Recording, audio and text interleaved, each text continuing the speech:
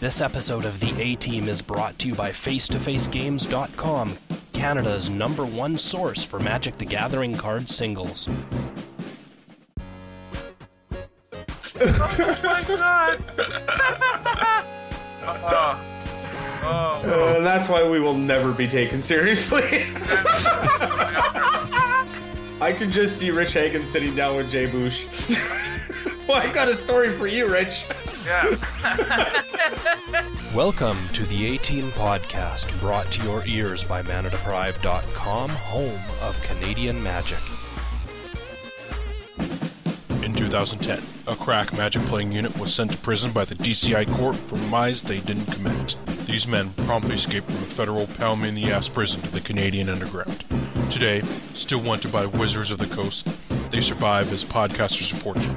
If you have a problem, if no one else can help, and if you can find them, maybe you can listen to The A-Team.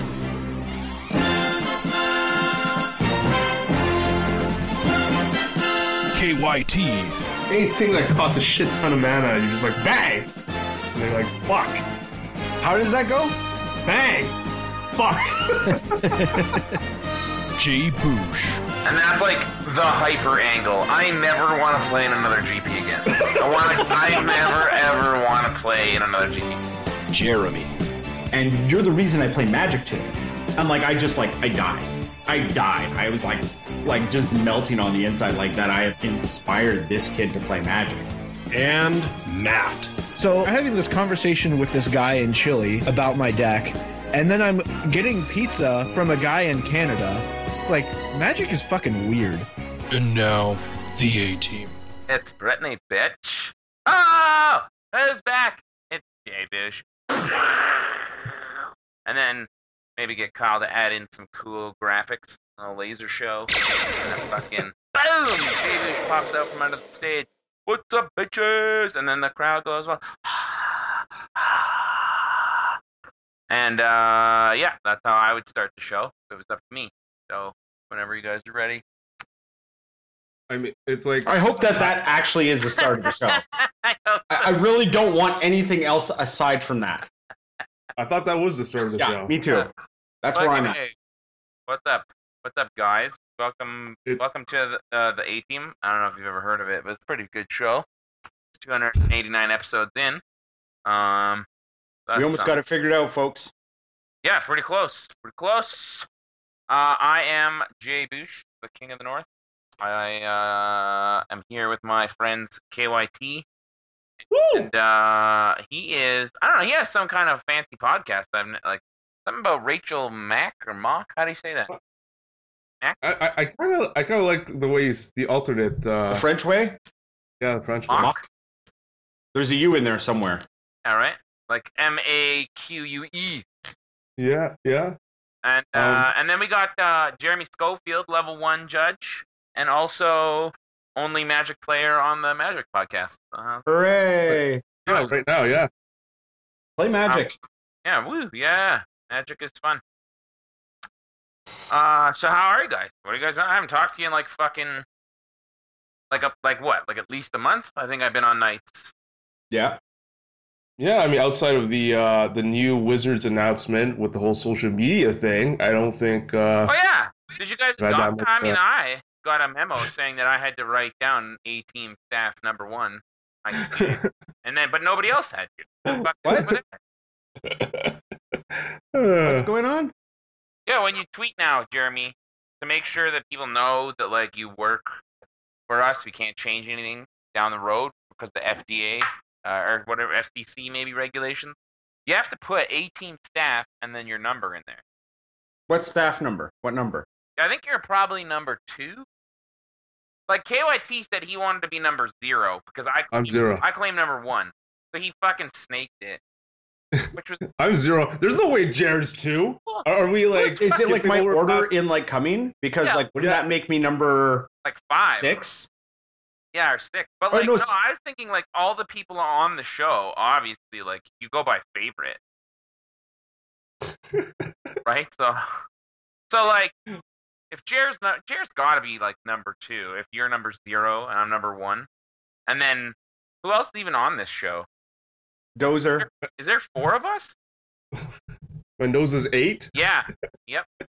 About right. Sounds about right. The Snowman, we'll call him. Oh, shit. That sounds really cool. He'll have no idea. We'll be like, what's up, Snowman?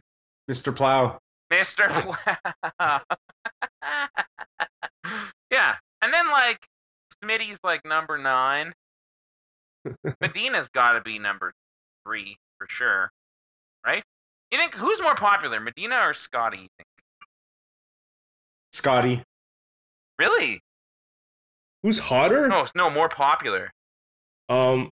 Scotty, but possibly Medina in his prime, but I don't know. Scotty went Scotty, well, actually, you know what? Both of them were pretty mainstream in their prime. Maybe Medina. Yeah. Prime Medina against prime Scotty is an interesting debate. Yeah, but I think right now it's Scotty then. Yeah, it's got to be Scotty. Right. Yeah. Right. Okay. That's interesting. Like, if Scotty had traded an iPad for power or cards or something, or traded for an iPad, then maybe it would have been different. Okay. All right. Yeah, that makes sense. We can let our fans debate this. Yeah, especially guys like Drew Wagner, who's been here for like 300 or close to 300 episodes. Yeah. Or like Doug Potter, even. Like, he's been around forever. I wonder, or like, you know who's been around for fucking ever, who I never give shoutouts to because I didn't realize this guy's been listening to the show forever. It's my buddy Robbie in Calgary. He's like local guy. He's always up on what's going on. He's always like, it's crazy. I didn't know he even listened to the show because he didn't want to be a barnacle. So shout out to him. But I would like to know. Maybe I wouldn't like to know. Fuck, that's pretty.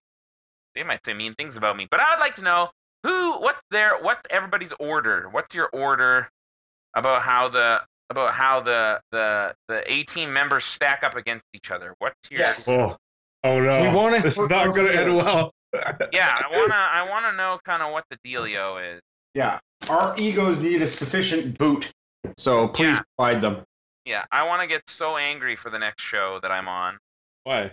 We're gonna get boots. Jay Boosh is gonna get a boost from this. No way. Oh yeah, absolutely. No, because every time that we do one of these, no one shows up for the good, right? Like it'll be the people that just complain about every episode. They're the ones that do comments, right? The people that like the show are always like, I love the show. I'm just way too busy to tell them that. And they probably know how famous they are. It's like, no, we don't. We don't know. So you gotta send love, too. You can't just send hate. In fact, only send love should be the message, actually. 18 lives matter. Yeah, I'd like to know. What's yours? Well, I guess, we can't really ask that, can we? No, I don't think so. That's unfair. What are we asking? I was going to say, like, we could do it, but that's unfair. That's no good. So, Magic podcast, but probably talk about some Magic content. Jeremy won a PPTQ, played in a PPTQ. Oh, I played in one and I top 8'd, and it was wow, somewhat exciting, but what was the format? Was it Modern? It was Modern. Oh yeah, what'd you play? I've been playing a lot of Dredge. Oh baby, the way that Magic was intended to be played. Yeah, non-interactive. Oh yeah, absolutely. Nice. So, okay, give us the scoop. Where was it? It was at Warp 2, so my local stomping ground. And I sat down, and the difference between this Modern tournament and all the Modern tournaments before it is that this was the first Modern tournament that you could use Eldritch Moon cards. Right. How'd that go? What changed in the format? Well, there was some anticipation that there could be, well, I don't know, like some people were thinking that Thalia might be a thing. Yeah, she seems pretty powerful. Yeah, the new Thalia, so there's some like people saying that they might see that. I honestly wasn't anticipating seeing pretty much anything. Okay. Maybe one of the big Emerge guys. I don't know. Like the Tap 4 guy seems pretty good. Whatever his name is, Elder Deep Fiend.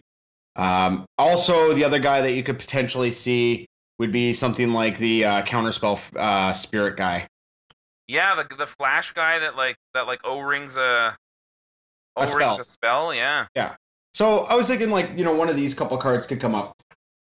And one of the cards that I had been talking about and considering, obviously one of them is Haunted Dead, and I did not decide to go down the route. I didn't go the aggressive. I didn't play Dredgevine. So Which I one's, had some sorry, Haunted which Dead. one's put Haunted aside. Dead? Haunted Dead is a new zombie. It's an uncommon. It's 3 and a black. It's a zombie. When it enters the battlefield, you put a 1/1 white spirit token into play with flying, Okay. and it's a 2/2.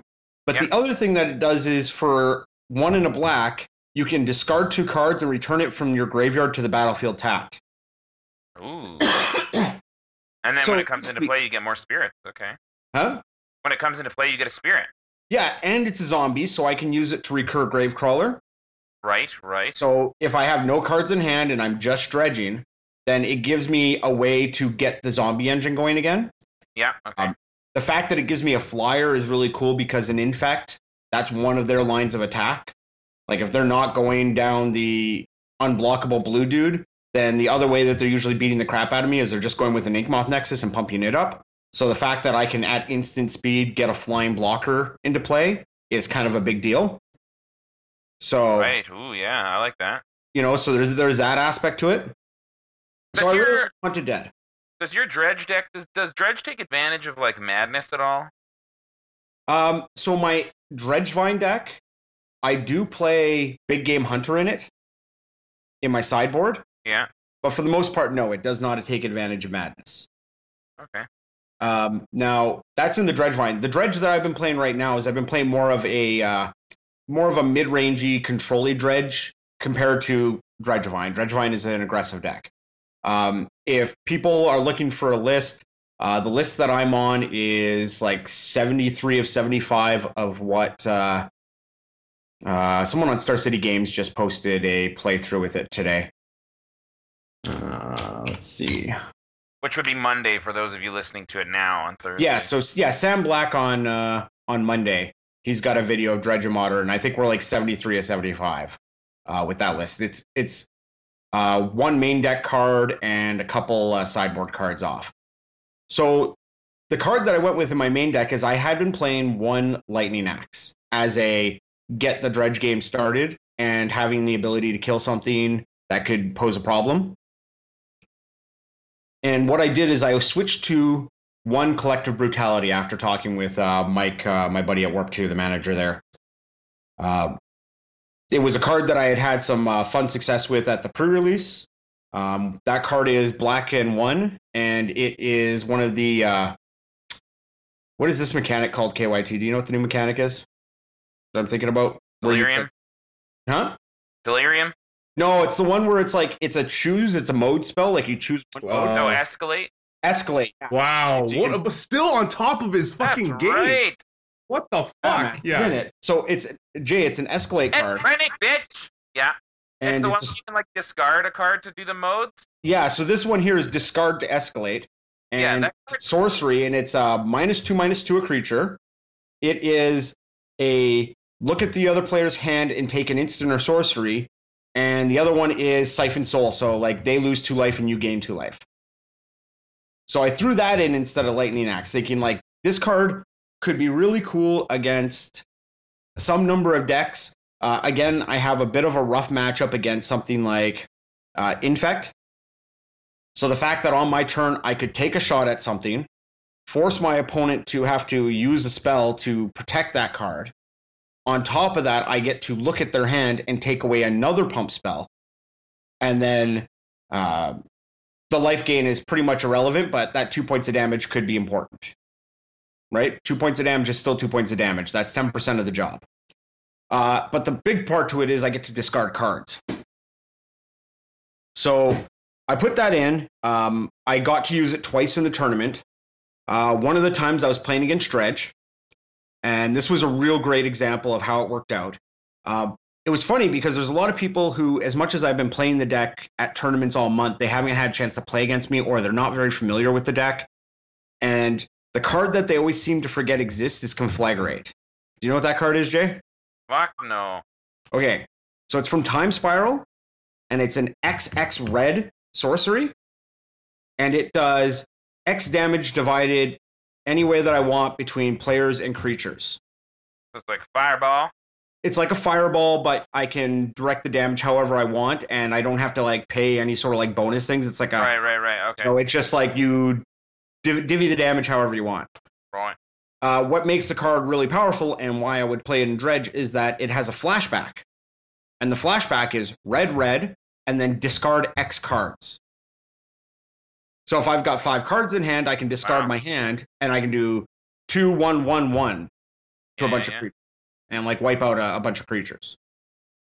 So what'll happen is I'll start dredging, and my opponents will go wide, and I'll have a Conflagrate in my yard, and I'll just dredge back like a Life from the Loam, cast it to draw a couple cards, have 4 mana, and then be able to do 6 points of damage however I want, and pretty much do a Plague Win, one side of Wrath. So I fire off one of them early on in game 2. I kill off a Scavenging Ooze. Things are going good for me. Play the game out and take the game down. So game 3, I'm playing against my opponent, and I draw Collective Brutality in my opening hand. So I have a fairly successful start because I have the Insolent Neonate in my opening hand, and I've got a Golgari Grave Troll. So it's my turn 1, I drop down the Insolent Neonate, and on my opponent's second turn on his main phase, his second main, I sacrifice or discard the Grave Troll and sacrifice the Neonate. I dredge back the Golgari Grave Troll. I managed to hit a Narcomoeba and a Prized Amalgam. So I'm able to have both of them in play at the end of his turn. Come back to my turn, I've got 4 power on the board. Things are looking pretty good. I managed to do a dredge and follow it up with a Tormented Voice. So I'm able to discard another guy and dredge back a whole bunch of stuff. So I get a Conflagrate in my yard. I find 2 more Prized Amalgams, Narcomoeba, and a Bloodghast. So I get the Bloodghast out, and I've got this massive army, and it's like looking really good. Just going off. So my opponent, he sits there, and he kind of goes in the tank, and he sits there on his turn 3. He plays a land. He casts Scavenging Ooze, and he correctly identifies that he's supposed to get rid of the Conflagrate in my yard. He doesn't eat any of my creatures, but he eats that because otherwise I've still got like 5 cards in my hand, and I'm just gonna blow away his Scavenging Ooze and start going to his teeth. So he doesn't have any mana open. He's got this Scavenging Ooze. He can start gaining a bunch of life. If he's got some removal in hand, I'm in a bad spot because he could potentially do something like Lightning Bolt this or Liliana this, build up a couple creatures with the Scavenging Ooze, and then all of a sudden he's got a big blocker and he's gaining life, and he's being able to start killing my attackers and making them go away for good, which is a really big piece in how to beat Scavenging Ooze, is that I have to do a lot of things to play around Scavenging Ooze's ability to eat my stuff at instant speed. So, Bloodghast become more important, keeping fetches becomes more important, because I can, try and fetch in response to him eating and make him waste his mana. So he eats my Conflagrate and things are there. And this is like where the Collective Brutality is awesome, because it's like, okay, on my turn, I get to discard a Golgari Grave Troll and a Stinkweed Imp. I get to kill his Scavenging Ooze. I steal a Kolgan's Command from his hand, and I put him to 10 so that on the next turn when I draw, I get a couple Bloodghast out of my yard. When I play a land, they get haste also. So I'm able to just put them right down to 1 the next turn. Like, just disgusting. Right, in the face! Yeah, so the card was, like, really strong there. I had a game where it came up versus Affinity. When I played it against Affinity, it was another one of those cases where I was able to put him down to a lower life total. I didn't see any instance or anything from his hand, but I was able to see his hand, and sometimes seeing a person's hand's enough to know what you're supposed to do. Like, that's information. I got to discard some cards, and I got to kill off like a random. I actually used it to kill a. Oh my god, what is that stupid thing called? Arcbound Ravager. Which was fantastic because he had to do all of his stuff with his Arcbound Ravager, put it on a creature, and I had a Ancient Grudge in the graveyard.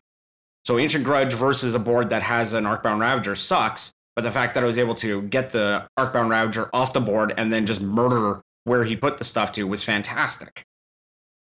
So the card's strong. I think as a one of, it's enough to kind of fill in that spot of removal spell that is able to get me to discard cards. And the fact that the one mode on the card is for them to lose life and you gain life means that when you cast that card, you will always be able to discard at least one card. And I think that's important because if I wasn't able to discard a card with it, I would have the opportunity for having a dead card. But say I'm playing against a control deck, that gives me the ability to cast it and either bait out a counterspell or something stupid, or go into their hand and take something out. Like, it gives me a playable card versus Scapeshift, which is kind of cool. You know, it's a way to have a main deck thing that's there to actually kill something, but there to help me discard cards, and actually gives me some game in that spot. So I'm really happy with it as an addition. I think one's fine for now, but I'd be interested to put a couple more in there. Yeah. But yeah, aside from things, I played out the tournament. We had, oh my goodness, Rob Smith, GP Portland champion. Yeah.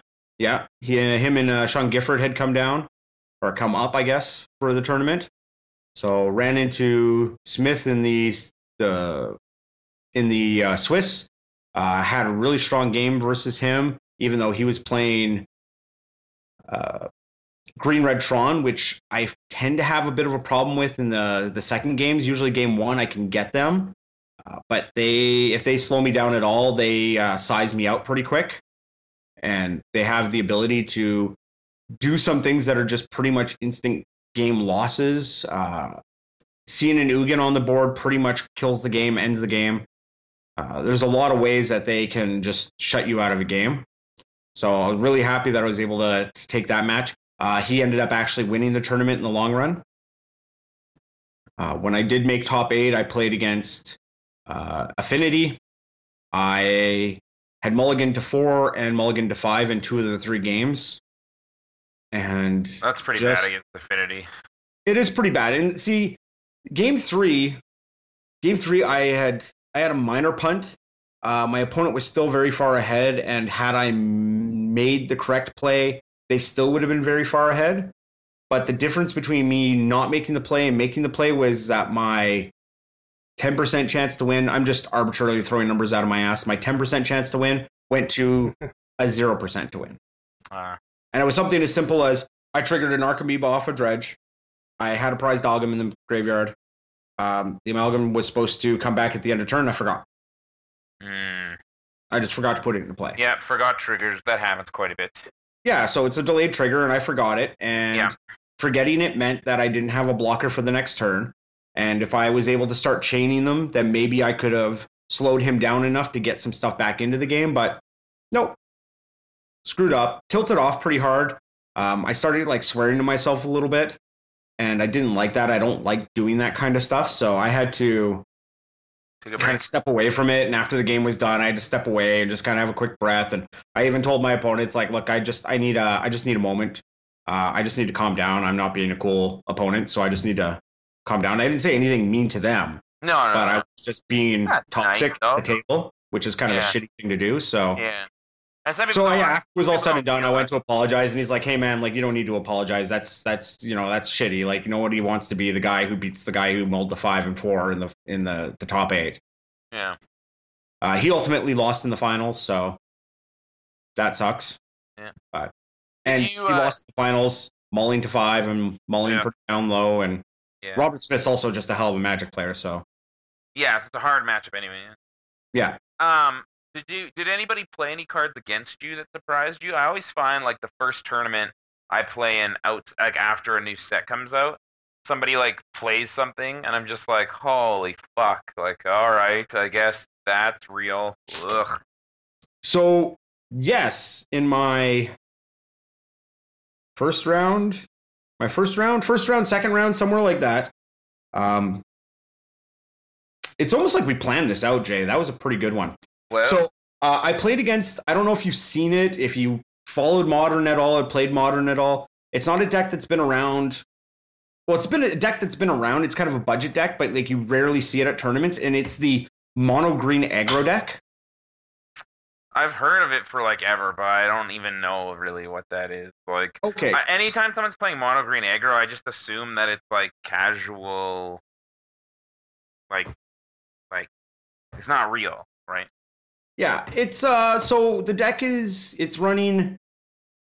It runs geez, let's see, how do you describe? So Strangleroot Geist, is that the name of the green card? Yeah, that the 2/1 Undying. Yeah, 2/1 Undying. Yeah, so that guy. So Strangleroot Geist really to me feels like the cheerleader of the deck. Okay. And what it is it's mono green. It runs 1-drops like the 2/1 that whenever an instant or sorcery goes in the graveyard from anywhere, you exile it. Yeah. It runs the Evolve green guy whose name is a Evolving one or something like that. I don't know. Yeah. Experiment one, I think. Yeah. Experiment one, yeah. Yeah. It runs Strangleroot Geist, obviously. It runs Leatherback Bailiff, the 4/5 triple green guy. Yeah. He was running one of the I think his name is Surik, one of the Dragon clan leader guys. Like 5/4 for 4. Yeah, 5/4 for 4, and if you have 8 power, he gets haste. He gets or all your creatures get haste or something. Yeah. So he was running him. So I'd played against this deck a while back, and like the big thing about the deck is it plays that aspect card, that aspect pump spell, where something gets +X/+X, where X is your devotion to green. Oh yeah. So like the deck just kind of like steamrolls. It also runs like a play set of Rancors. So it just puts a whole bunch of dudes down on the board really early. It Rancors them up. It just pounds into your face, beats on you. And then it has the ability to kind of go up and over you really hard with this aspect card. Where it's like, his creatures get through, and he's got a giant that gives like +5/+5 or +6/+6. Does he have any like overruns or anything? Is that too slow? I don't think he's got any overruns. I think his overrun is his overrun really just seemed like it was a aspect plus Rancor. Right, yeah. Okay. You know, he goes wide on you, and he goes very aggressive wide on you. So I'm playing against this deck, and it's just like, okay, like this is going to be difficult because game 1 he kept an opening hand that had 3 Strangleroot Geists in it. Ugh. And my deck doesn't block very well, and my deck's fast, but it has to be lucky to be that fast. Right. So I'm trying to throw stuff in the way, and it's all like just barely working out, and I am casting Stinkweed Imps to try and slow him down. He isn't getting a Rancor, so my life's going pretty good. And he gets a turn where it's like after his third Strangleroot Geist, and I'm blocking with Prized Algams, and I'm blocking with Stinkweed Imps. He casts Surik. So Surik comes into me, pounds me down to a low number, and I think I'm at 4, and I've got a couple blockers, and he's got a couple attackers. He's got like a brand new Strangleroot Geist, and he's got, I think, the Experiment one. And I'm sitting there, it's like, okay, I think I've got it down. I've got 2 blockers. Like, I don't anticipate him drawing the 4th Strangleroot Geist. I think I've got it. And then that's when he plays Eldritch Evolution. So that's a card from the new set. I don't know if you know what that one is. That's like, it's like pretty cool, right? It's like sack a thing to go find something that costs up to 2 more or something. Yeah, exactly. Ooh, so it's good memory. It's like a food chain type thing. Yeah, that's like such a fucking super cool card. The foils are like fucking $900. Yeah, I was actually lucky because I bought 3 Korean boxes and I cracked a foil Korean one. Ugh. So, richer. Yeah, so I sat there and it's like, holy crap! And I'm looking at him like, are you getting another Surik? Like, what are you getting? Yeah. And he's just like, oh, I'm just going to get another Strangleroot Geist. But the thing is, he was able to sack a Strangleroot Geist to get a have it come back as a 3/2. Yeah. And then also get another one, which is enough to just blow me out at that point. So it's like that card became this really, really cool tool in his deck. Yeah. Because since his deck pretty much caps out at 4, he can sack almost anything. He has a fantastic sack target for it, and he can get whatever he needs. As far as like his green hate cards and stuff, like I imagine that would be a fantastic tool against something like Infect, because he could use it to search up a Malira or, you know, whatever he needs. Yeah. So I thought that was a really cool use of that card. I didn't see any other cards used though, like nothing. Nothing kind of came out of the woodwork on you. No, nothing else just from the new set, like nothing super surprising. Everything else was pretty much on case. The thing that was actually really surprising from the Dredge standpoint was how much that Dryad Militant, I think is its name, the 2/1 that exiles sorceries and stuff, how much of a beating that card was. Because when I dredge, it exiles my instants and sorceries. Oh, yeah. So it gets rid of my Faithless Looting, so I can't power out with Faithless Looting. It gets rid of my really, really popular card called Life from the Loam. Yeah, that's a pretty popular card, yeah. Yeah, pretty huge in the deck's ability to keep fighting. It's very rare to play a game with that Dredge deck and not cast Life from the Loam, because it gives me the ability to bring back my Bloodghast. It gives me the ability to fill my hand to Conflagrate.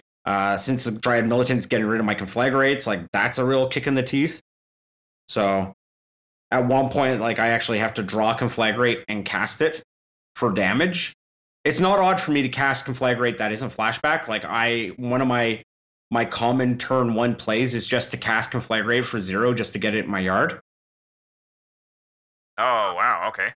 Because it's a legal, I can cast it for 0. Yeah. Because I choose to do 0 damage to 0 targets. Targets, yeah. And then that sets me up for, like, a big discard turn. Like, sometimes I'll do that and then just Lightning Axe a guy in the face for 5 damage just to dump my hand into the graveyard so that I can, start bringing back Bloodghast and Prized Algums and stuff. So the fact that he was able to take out my entire, Life from the Loam, Faithless Looting, and Conflagrate game made the deck seem way more fair and kind of crappy. So I was really surprised just how much that work that little guy was doing. I'd never considered it as a hate card. So. Cool. Mm-hmm. Well, it sounds like you had a good time. Yeah, it was fun. We did a judge meeting right after the fact. So judge meeting consisted of going to the bar that had a Pokestop and eating a bunch of food and getting a whole bunch of Pokemons, and then going back to Warp to play some Secret Hitler. Right on. Yeah. So can I ask you guys, like, players who've played in a competitive tournament and kind of understand how miss triggers work, how you would feel about a specific miss trigger situation? Yep. So just that came up at our thing. I know we have some judges that listen also, so I'd love to hear feedback. And this is a Doug Potter scenario. So we understand that with missing triggers don't actually have to be announced until they make an impact. So the most common example of this is you don't have to say that something got an exalted trigger. You just have to demonstrate when it's important that exalted trigger had happened. So if you've got a Noble Hierarch and you attack with a 2/2, when they take damage, you say take 3, and you've shown that exalted trigger happened. Okay. Does that make sense? Yeah. Yeah, so you don't have to demonstrate until... Yeah, like you don't have to say attack for 3, and you don't have to say attack exalted trigger. No, you can just say attack. And then they're like, okay, yeah, I'll take it, and you say 3 points. Right, okay. Or if they say, like, okay, I take 2, and you're like, no, you take 3. Oh. Can they say I'll take 2, and then you say no, exalted trigger, it's 3, and then can they say, like, takesies backsies? I don't think so. Wait, sorry, what was that? If I say I will take 2, yeah, and then you say no, it's 3 because of the exalted trigger, can I takesies backsies? No. Okay, because I didn't say have to be 3. You have to be conscious of your opponent's triggers. Okay. And the tough spot is that since the player whose trigger it belongs to doesn't have to demonstrate until it's important, then you're kind of stuck in a situation where you don't actually know if your opponent has missed said trigger. Yeah, that's what I mean. So you ask. And if you ask, you may remind them of the trigger. Yeah, like that's why it's kind of stupid, because like exalted says when a creature attacks alone. So then like the trigger happens when they attack. So then if like by the time damage happens, the trigger should be missed already. So then I should be able to say I'll take 2. You missed your exalted trigger. But then they go, oh yeah, I did, but totally whoop-de-doodle, it doesn't matter till damage. Fuck yeah. Right. Well, if they say they missed their trigger, then they've demonstrated that they missed their trigger. Well, yeah. But I you know, mean, like it's all about the demonstration. Like you just have to, you just have to say that you've done it when it's important. Yeah. A more recent card that's come up is Audric. I've seen that people. I got a really cool Audric scenario also that we covered. So go ahead. Okay, so we'll go back to the topic at hand. We know how miss triggers work. Yeah. For everybody out there, I think you figured it out. You don't have to say anything till it's important. Yeah. So scenario is, player has Reality Smasher. So we all know what Reality Smasher is. The big 5/5 trample, crazy guy that whenever you target it with a spell, it gets countered unless that player discards a card. Okay. Mm-hmm. So active player, the guy whose turn it is, attacks with Reality Smasher. Opponent says, path your Reality Smasher. Player with Reality Smasher knows how triggers work and says, all right, I pass priority. Player who's sitting there goes, okay, yeah, me too, and puts his Path to Exile into the graveyard. So player with Reality Smasher says, okay, so take 5. And he's like, no, I pathed your guy. And he's like, well, the trigger, you didn't discard the card. Right. So then the question is like, okay, they call judge at this point. What's going on here? And I don't know if I told it exactly right. I'm sure Doug will let me know, but I'm pretty sure that's the gist of it, is that the active player, the guy who has the Reality Smasher, didn't announce their trigger until, like, didn't say anything with it until it was important. And that is the point where the stack was empty, because he gets to put the trigger on the stack and then it's his turn, so it's his priority. So the whole thought was they were asking the other judges, like, how would you rule this? And there was one judge who was just like, well, you missed your trigger. And the whole argument kind of went back and forth saying, like, well, what did I do to demonstrate that I missed my trigger? He said, well, you passed priority. And it's like, but you get priority after the trigger's on the stack. So we kind of debated back and forth, and we were thinking about it. And what would you think happens there, KYT? Man, that's fucking confusing, because it's saying, one of them is saying like pass priority, but he's saying pass priority on his trigger, or is he saying pass priority on the count or on the path? Where so like, fuck. So here's the thing. I'm thinking, like, based on how, like, I think he just misses it. I think he does. The path doesn't work because you haven't. I feel like you have an option to not discard. I guess, like, I have no clue. This is where, like, I'm obviously calling a judge for this. Yeah. So here's what we came to, because we have a few guidelines that we have to follow. So one of the guidelines I mentioned just previously is that when we're in a situation where we don't know if our opponent has triggered the item, we have to assume that they did until they demonstrate that they did it. So you can't ever be in a situation where you look at that and you go, geez, do I resolve the trigger or do I resolve the path? Because you have to assume that they've done it. Otherwise, you could get gotcha'd. So why that's important is, say, for instance, player with path has 2 cards in hand. Only 2 cards in hand.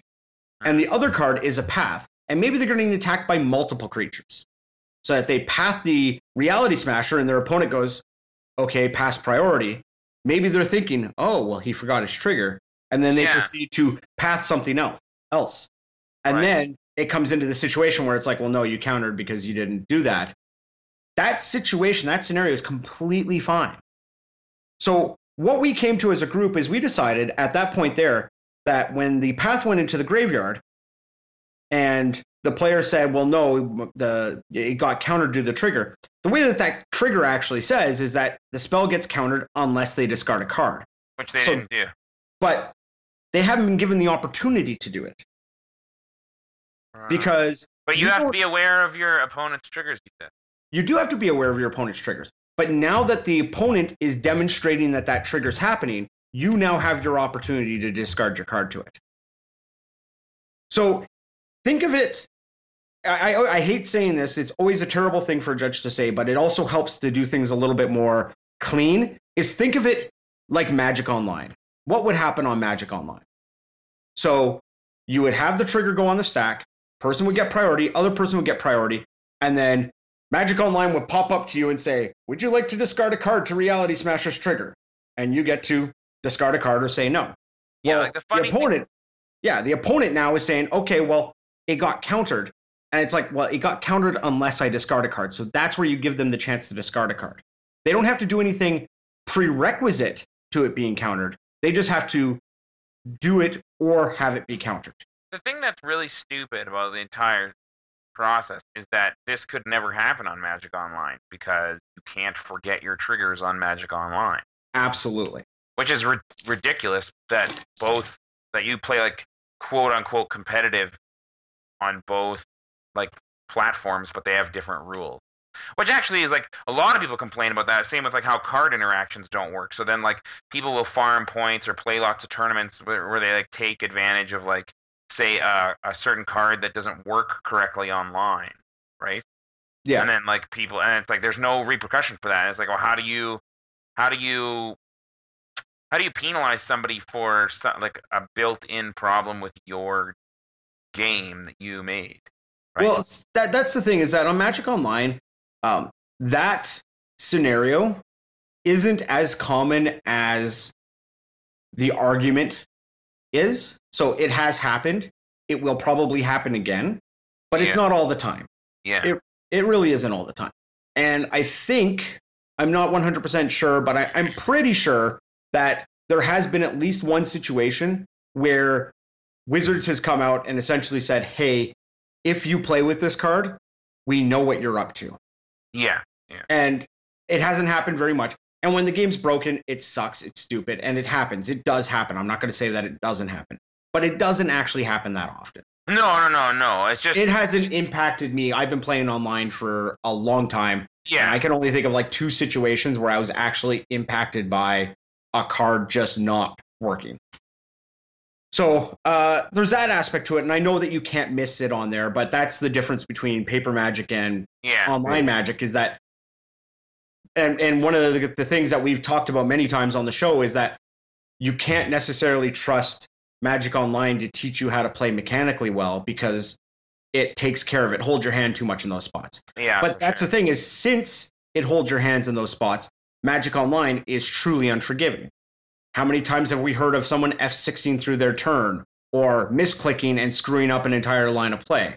Stuff where you'd go to put a card down and you'd be like, oh, crap, like, no, that's not what I wanted to do. Or, you actually make your play as opposed to locking something in. Oh, you have the ability even picking yes, I mulligan versus yes, I keep.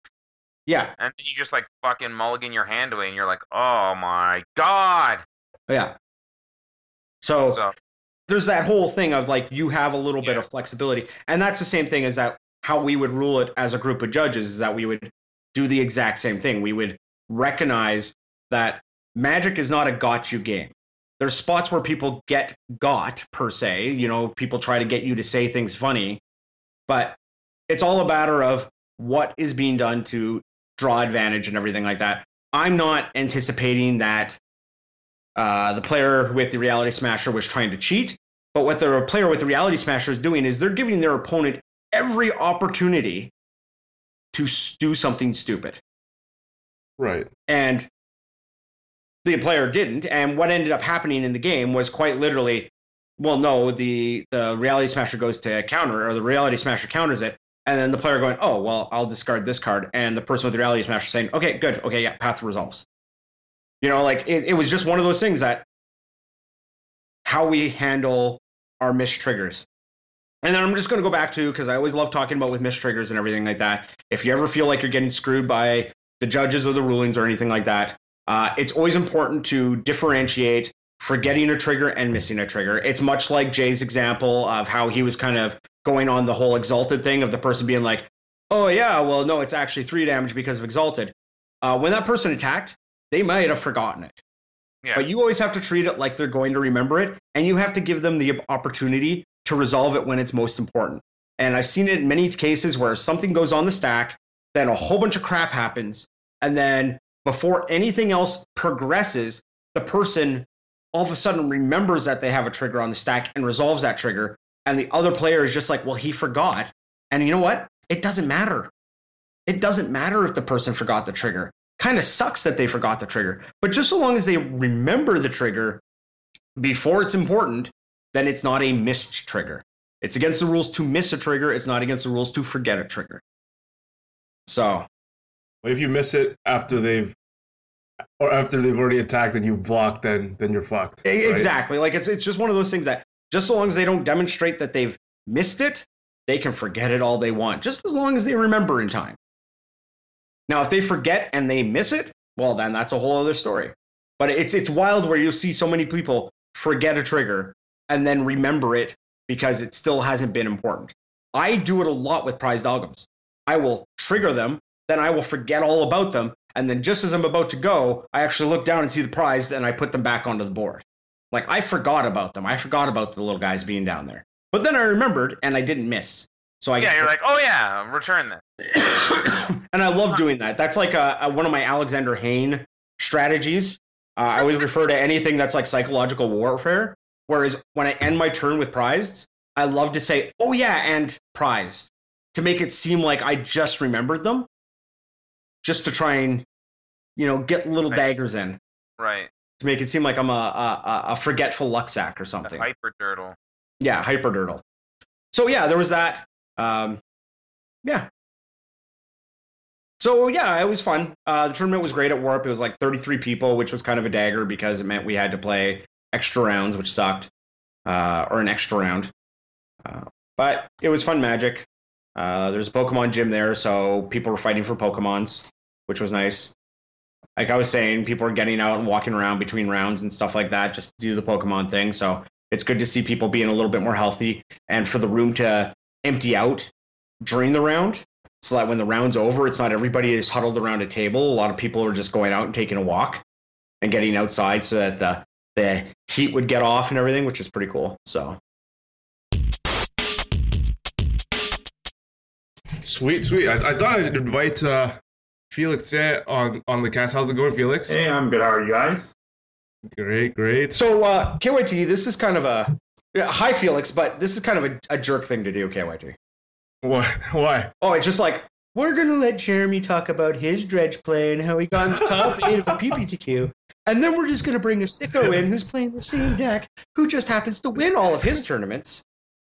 It's kind of like the worst person to, like, lead off this conversation. Like, you're just going to, like, straight up upstage me with... You know what's funny? What's funny is when we started the show and we're like, I completely blanked because I didn't know which deck you were playing at the PPTQ, and you're like top 8 with Dredge. I'm like, you know what my reaction was? Oh, this is perfect. They could just like seg perfectly. Yeah, absolutely. Yeah, I can just absolutely upstage Jeremey. Why not? I didn't think about the other angle, but like I tried to check the tried to go on the Sam Blacklist, but I think it's blocked by the premium paywall that I no longer subscribe to. Have you seen Felix's list? Do you know if you're playing something similar? It's a little bit different.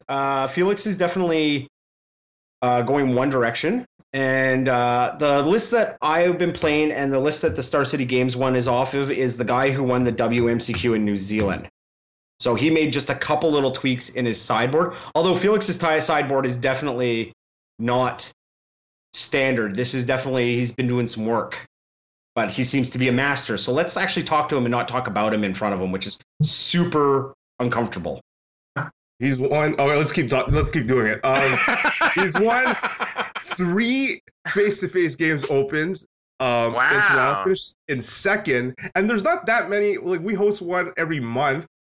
So actually, no. In Toronto, they get one a month as well. But we host one around the country once a month. So to win 3 and to finish second, mostly with Dredge, and then obviously in January he won with Scapeshift, continuing a run from last year where he was killing it as well on the Mana Deprived Super Series circuit.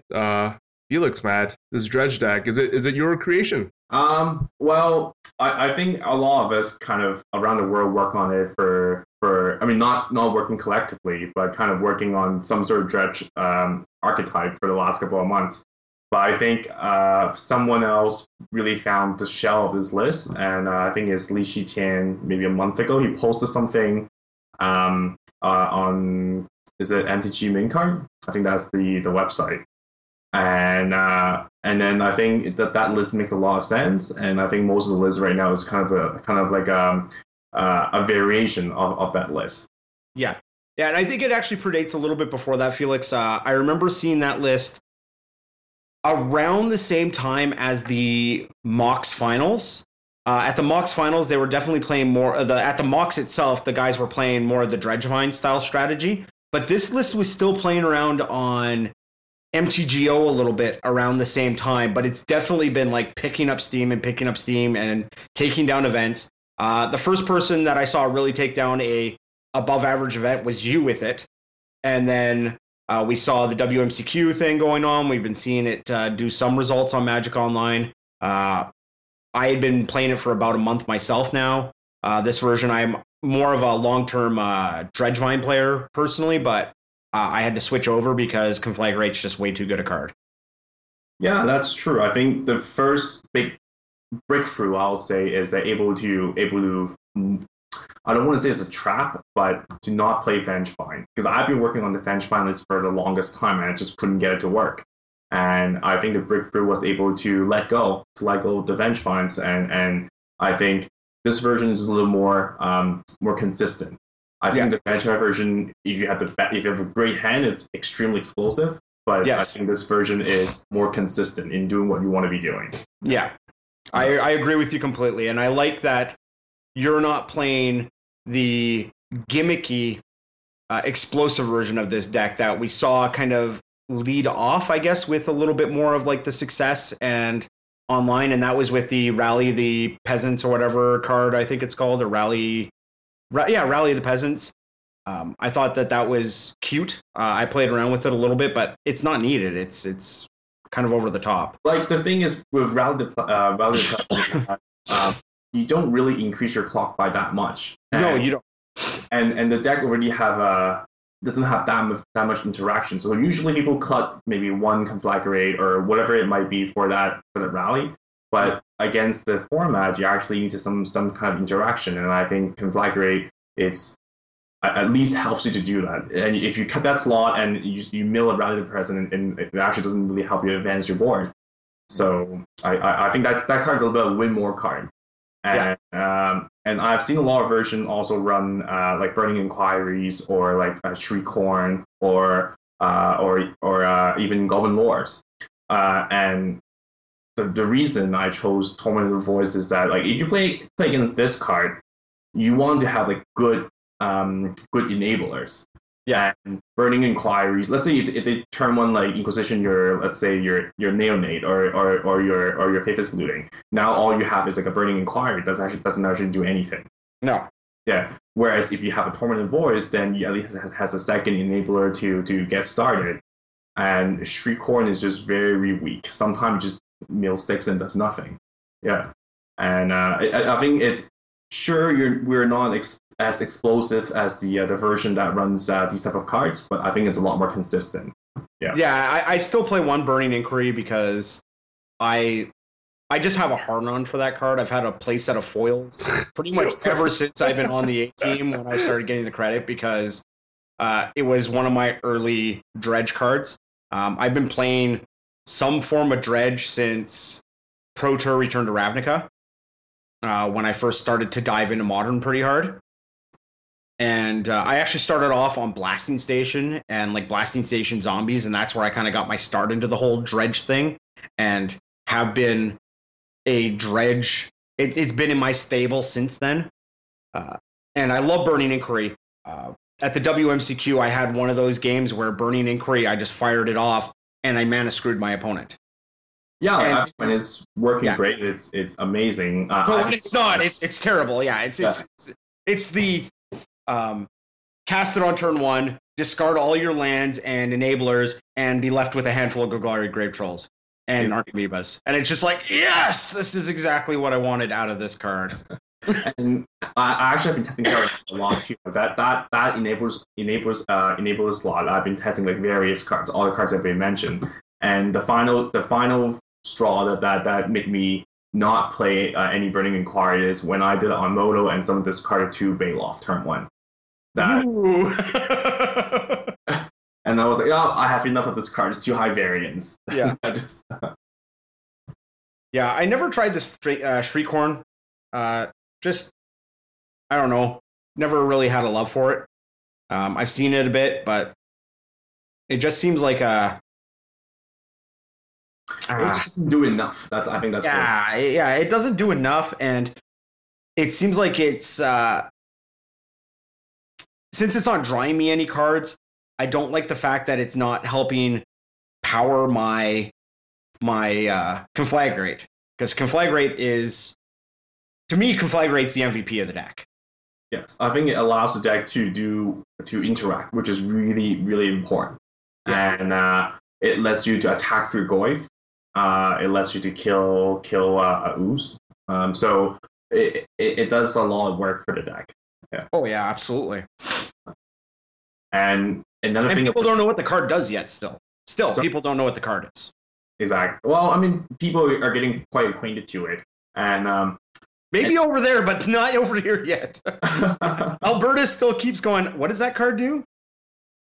So, and that's actually a great enabler. Like sometimes, I believe there's one game that in this weekend I kept against John where I think my hand was 2 dredge card, couple lands, and Conflagrate. I already marked them to 6, and I kept it because I knew if they have to fire off a first turn this card, there's nothing good they can take.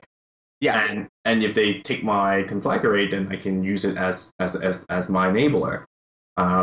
So it's what I call a hand that is immune to this card. And knowing that John is quite some sort of green black X is such a huge of the meta, that's just these are kind of little plays that you need to be aware of, hands that you can keep against certain archetype. And honestly, I think Dredge, some of the most skill intensive part is knowing when to mulligan, when to not to mulligan. Yeah. Absolutely, it's huge. And the thing I also like about Conflagrate is that it is perfectly reasonable just to cast it for 0 on turn 1. Yeah, that's a very common play as well. Yeah, like you don't get punished because if they try to affinity out on you or anything like that, you are locked and loaded for turn 2. Yeah, like you are ready to punish them. So, yeah, tell us about your tournament. Like, what did you run into? Wow, I was right, Jer. Man, you're asking all. I don't think he's upstaging you at all. You're asking all the amazing questions, man. You're killing it. You know his stuff. You know your stuff. I've been playing this deck. Like I've been playing Magic, which is great, and I've spent the lion's share of my time playing 70 of 75 of his deck. So, like. So yeah, the tournament was great. But just like in every single modern tournaments, you're going to face a very diverse field. Yes. And I basically faced everything that you could name. For I guess the past 2 tournaments, I've faced everything that you could name in modern. If there's any interesting game, the most interesting one would be the Mirror that I lost in Swiss, where game 2 and 3 we both ley line in play. So the game becomes who will draw more blood gas, who draw more Stingray in, and who draw more Leonade. Yeah. So we're just shifting each other for 1 life a turn, and unfortunately I'm on the wrong end of the match, let's just say, and that's my loss for the tournament. But otherwise, it's a very straightforward, Dredge does his own things. I still think right now in the paper world, there's not enough hate for it. And by hate, I really mean by Leyline and Rest in Peace. I think these are the only cards that the deck really fold to. Yes. Stuff like Relic, stuff like Spell Bomb or Cage, you can actually do with them. Yeah. Cage is my favorite. I love it when my opponent does the turn 1 Cage. Like I had a Jund opponent who mauled aggressively to 5, dropped a Cage, and I proceeded to beat the crap out of them with 8/8 Golgari Grave Trolls. Yeah, that's the thing. People are so scared that they have to keep aggressively mulling to a hate card, and if the hate card is not Rest in Peace of Leyline, then there's actually a very high chance that you can beat it. Yeah. And when they mulligan so aggressively, then they're not doing their own thing, and they just sit there with a hate card, and you just play through it. Yeah. So, are you and Austin familiar with each other? Like, did you work on the deck together, or is it just happened to be that 2 dredges floated past each other in the night? So Austin was my loss, and I beat him in the final, but we didn't work together. So what happened was that when I guess in brief conversation is that he saw my list from the last open, and he liked it, and he took that shell and made a little bit change of his own taste, and I guess the deck is so powerful that it just plays multiple people to a great finish. Yeah, so somebody needs to get in touch with him and tell him that Ray of Relevation is a trap, and a card doesn't actually do anything. It's only good against I guess the hexproof deck. But at that point, Engineer Explosive is just better. Yeah, exactly. And that's the thing is that Ray of Relevation, I don't know about my sideboard. My sideboard is all based around how do I beat the other hate and how do I make my sideboard diverse enough. Like looking at your sideboard, Thoughtseize, obviously you're bringing Thoughtseize in any situation where a person has a Rest in Peace. That you think they might have Rest in Peace, because you can get Rest in Peace before they Rest in Peace you. It's also good against some of your heavier combo stuff like Scape Shift, right? Yep. Fair to say? Abrupt Decay kills Rest in Peace. It also actually, that's a typo there. It should be Ancient Grudge. Oh, those Ancient Grudge? Okay, fantastic. Because that's one of my questions is why no Ancient Grudge? And why Abrupt Decay and Engineered Explosives? Because really, I feel like you should be playing one or the other. I actually do play one Abrupt Decay and two Engineered Explosives, but it's because I would do that too if I have more room, but I have to find some room to play ley lines further because I do expect the mirror. Most lists, their sideboard does not have any ley line. Yeah, I don't play ley line because I never expect to see the mirror. But there's actually quite an uptake, especially on Magic Online. There, every league you play, you face at least one dredge. So yeah, online it's been very popular. Yeah, and I just think that with all the popularity, all the publicity it's getting from the WMCQ, I think there is going to be just more dredge in the metagame. And I just took a call that I need to find some room to add some ley lines for the mirror. See, one of the things that a spot like Vengeful Pharaoh kind of comes in, he comes out. You still like to have him in your sideboard?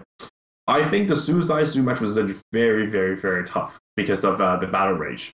And this is the card that just hoses them. Because with the Battle Rage, they can't really kill you. And this card just absolutely holds that, to just cover that angle. Yeah. Whereas I felt that Engineered Explosives was actually the trick to beat Suicide Zoo. It does, but you have to draw it. Sometimes you don't draw it, and Vengeful Pharaoh, you don't need to draw it. You just need to dredge into it. I know, but if you don't draw Engineered Explosive, it means because you're going so crazy and you're going to win anyways. Or at least that's how my life is. It may be. I get to turn 3 a lot by Suicide Zoo, so if they're on the play, and even if you're going crazy, you're not killing them on turn 3 or turn 2, right? And if they're on the play, they can still kill you on turn 3, and it happens a lot. And if they're and that's before you can even flash wreck Gnaw off the Bone. So just having a safety valve, where if you go crazy in the dredge you're on the draw, then there's no way they can kill you on turn 3 with a gigantic Death Shadow, a double strike. Wow. Felix, did you said you face a lot of dredge online, so that's why you put them in the sideboard, but were you expecting the same in real life as well? I see Peter Schreier put up an article on my site saying that there are only 4 copies, but you happen to run in to your finals opponent twice, first in the Swiss and then in the elimination rounds. Do you see that as still a correct call based on what the metagame actually turned out to be? It's hard to say because there has been so much more exposure to the deck since WMCQ. Because I forgot his name, but someone from New Zealand, I think it's New Zealand, right? That won the WMCQ. And also when you have someone like Kenji's Caliber playing the deck, these stuff get exposed a lot. And I believe, and even in the local metagame where I won the last event, and I'm sure people keep updated to what's going on, and I just felt that maybe there's an uptick to it. And we have to realize Dredge is actually one of the cheaper deck to make in Modern as well. And that could bring in a factor as well. Mm-hmm. Yeah, that is true. It is a harder deck to foil, though. I've been trying to stick to just face-to-face for getting my foils, and I'm still having a tough time getting my foils. Sorry, bro. Yeah, come on, bro. Stop hoarding all the foils. I think moving forward, Dredge it's continuing to gain popularity, which is a good thing and a bad thing. The bad thing would be people will be more prepared for it, and the good thing is it's getting more spotlight. Yeah. I'm with you there, and I'm dreading the moment that I have to put Leyline in my deck, because right now I've been able to get I got all the extra spots. Yes, so like if I was not playing Leyline, I would definitely play maybe one more explosive, or maybe even like you mentioned, have a rough decay in there.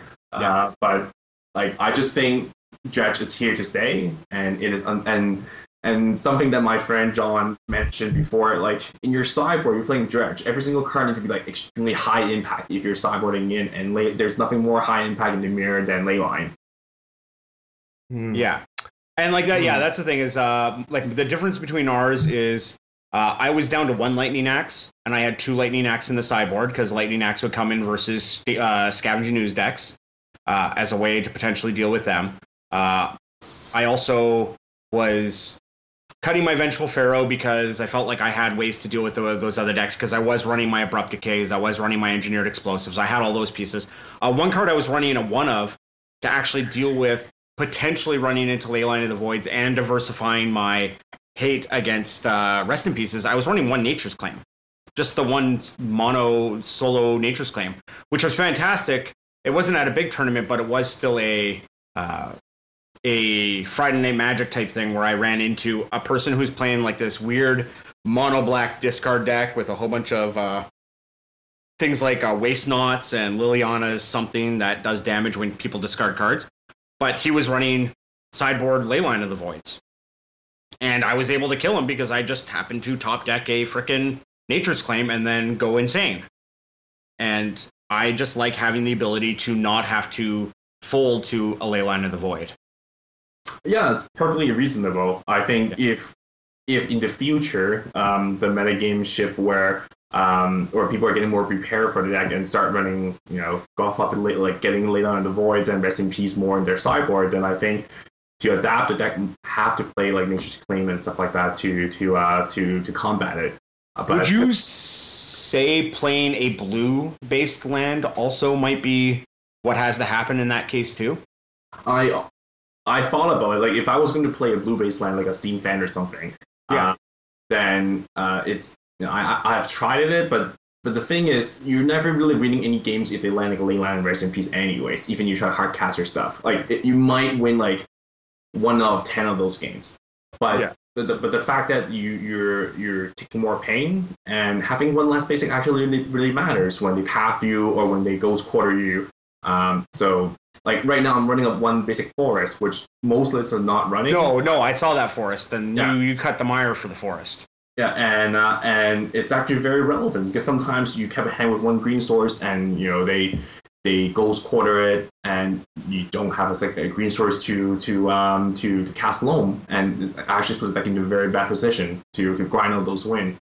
And but if I was ever going to play a Steam Fan, I would cut the forest for it. But I just don't think having that Steam Fan actually helps when you're getting Rest in Peace or Leyline.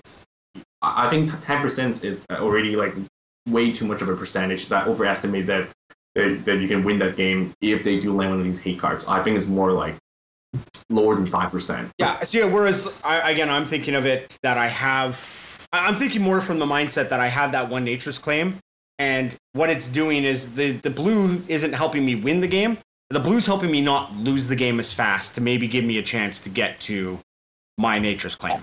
But even from there, then you still have to start the engine at that point, and geez, that's really hard to do because you're all out of gas by that point. Yeah, so and the thing is that I think right now in Modern, because how diverse the field is, there's not many decks that can afford to run like Leyline of the Void. Like very, very few decks can run it. Yeah. So at most, like the decks that could run the other are Rest in Peace, the white decks. But that card can be dealt with Thoughtseize or Abrupt Decay or Engineer Explosive that we have in our deck. Yeah. So why make our mana base a little bit worse and more painful with a blue line? Nope, you're good. You're right. Yeah, I like it. But if people start playing Leyline, then I guess we're forced to adapt. Yeah. Don't play Leyline, people. Leyline of the Void is not a card. Keep playing. this. Keep playing. Grafdigger's Cage, so that I can just beat you with proper dredging. Have you picked up anything that you're going to change for your next tournament, Jer? Jer or Felix? Jer. Felix, one thing I played in PPTQ this weekend. Wasn't a, face-to-face thing, but at the PPTQ, we were talking a little bit about Vengevine and Dredgevine, and one of the things I liked for Dredgevine is actually Haunted Dead, and I might give the deck a couple spins with Haunted Dead from the new set. Just because one of the areas where I feel really weak with that deck is my blue-green Infect matchup is terrible, and blue-green Infect is pretty big out here. I don't know how it is over there. So I do like the fact that I have the way to get a flyer into play, which is nice for those types of decks. Also helps, again, with Affinity. I always find with Affinity, every time you hit a Narc Amoeba, you get to high-five yourself in the mirror, because a 1/1 flyer actually poses a lot of problems for those decks. So I really like Haunted Dead to get the engine started again. I find it better than something like Rotting Rats, and it makes me able to stay in Jund colors and not have to play blue to get the scab and stuff like that. So really want to try out Haunted Dead. But the card I actually did run in this Dredge style deck was, I had mentioned I was running only one Lightning Axe. I had actually cut it and left the 2 in my sideboard, and I brought Collective Brutality in for the tournament. And I don't know if you've looked at that card. Yeah, that's the one that were 1 and 1 black, right? Where 1 and 1 black, yeah. And discarded. So the 3 modes are -2/-2, drain 2 life, and a duress, correct? Well, it's not full duress. If it was full duress, that card would be an easy 2 or 3 of in the deck. It's instant or sorcery. Yeah, the card's very good. It's just black mana is actually very hard sometimes to get, and the difference between 2 mana and 1 mana it's not insignificant, and the inability to actually kill a ooze that might be a 3/3, it's also relevant as well. And also the not that the card is not good. I actually look at the card and think, hey, maybe this has a potential in it, because the mode is, every single mode is good for this deck. Yeah, the thing that I like about it is that it's really good against really bad matchups, and that it's never dead. That's what I was saying with the guys, is that you can always do the duress and drain life to discard a card. Yeah, that's definitely one of the modes that's going to be used. The drain life is actually very relevant. So your burn matchup, or just to raise certain decks and stuff like that. Yeah. But I think the biggest draw is just really the 2 mana versus 1 mana. Sometimes able to turn 1 Lava Axe and discard something to start your dredging. It's can make and break your game, basically. Yeah. Yeah, I know. Lightning Axe is better against Scavenging Ooze. A scenario I had, because you always tell the saw it good versus whether or not it's actually good. I was mentioning a situation to them, playing against Game 3 against a Jund opponent.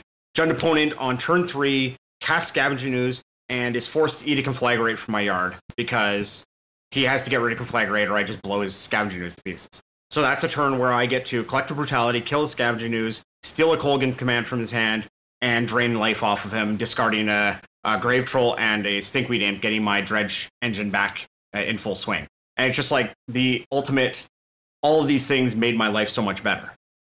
Yeah, I definitely think the card has a potential, and I think the only real weakness that I mentioned is just the black. It requires black mana, and it's 2 mana. Yeah.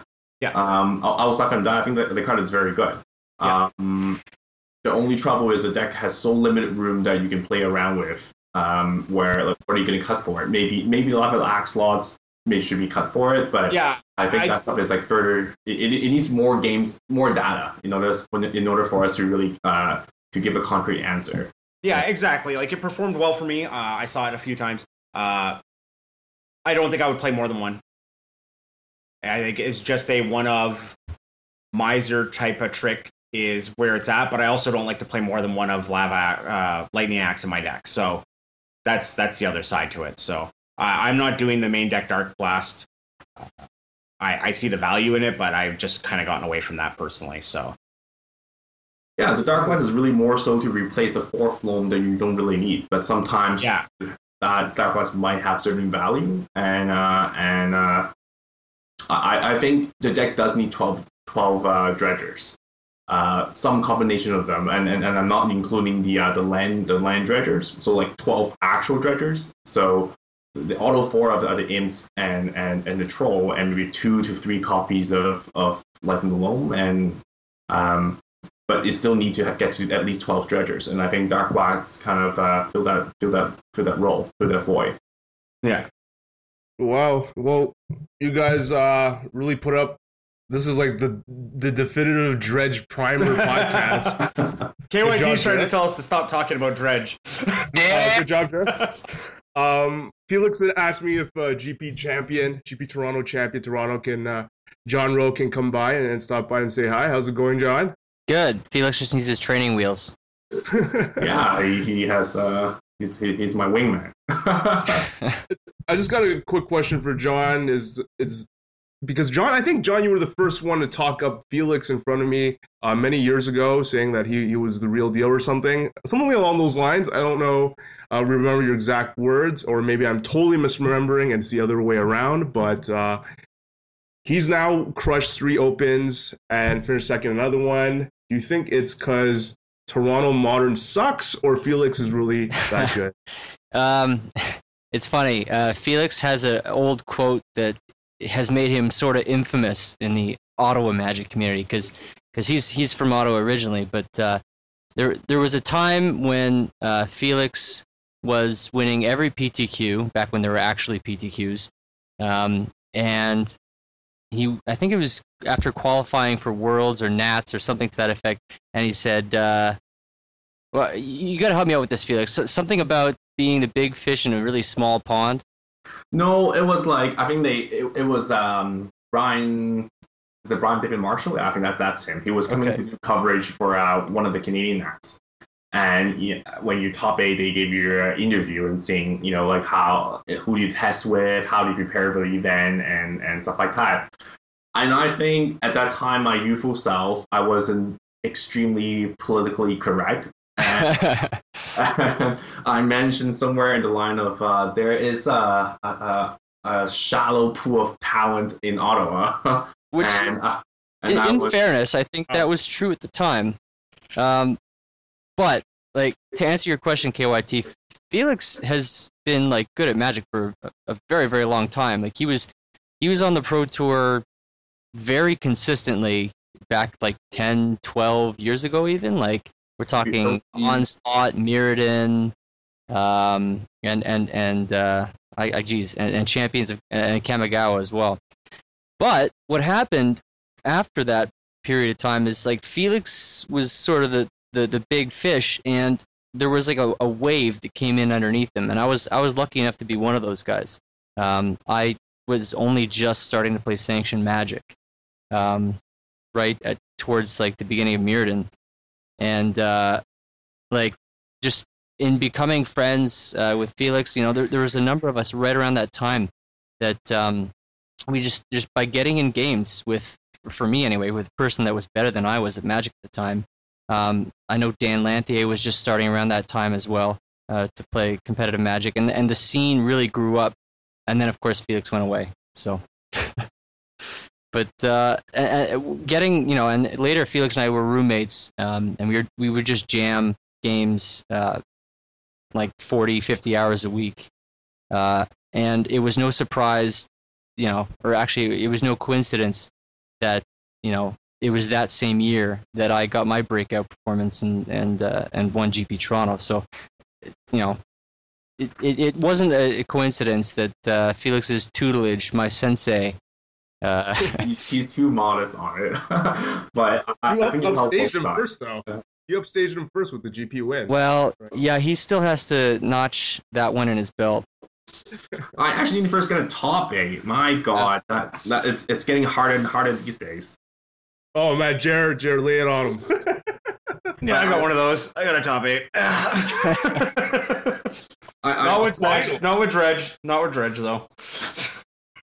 I once made a quote to John saying that I don't know if you guys recall that article that was done by someone maybe a year ago or so, and I was, after reading it, I was like, man, you know there's a quote in like the mathematic worlds where if you don't find some sort of like a breakthrough before you're 30, you're not going to.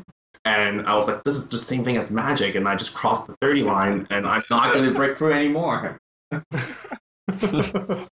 Oh, I don't believe that. Because I honestly feel your mental capacity does decline as age goes. That's bullshit, Felix. Stop saying that to yourself. Yeah. Excuses. Give me a second here. We're gonna do a little bit of tap, tap, tap, click, click, click, click. When Jeremy types, it sounds like he has his tongue sticking out. Like I can just picture him sticking his tongue out. I do mouth breathe when I type. Fuck. Yeah, so that's something. What's this? Is there a date? Yeah, I was 30. Oh, you're looking up. When you top 8. Was 30 when top 8. It's still possible. See, Felix, the dream is alive. There you go. Dream is alive, Felix. Sure. Hopefully that will happen soon. Do it, buddy. Do it. Well, we've got GP Montreal next weekend, man. That's your shot. Yeah, it's my shot. Are you going to be playing as well, KIT? Oh, it's gonna be tough. Probably not, because Oshiaga is there, and my girlfriend and I got tickets to see. She really loves Lana Del Rey, so gonna be checking that out. But I'll be around. I'll be around for sure. Come on. Can't do it. I mean, it's like everything just comes to block me. But John, I'm interested.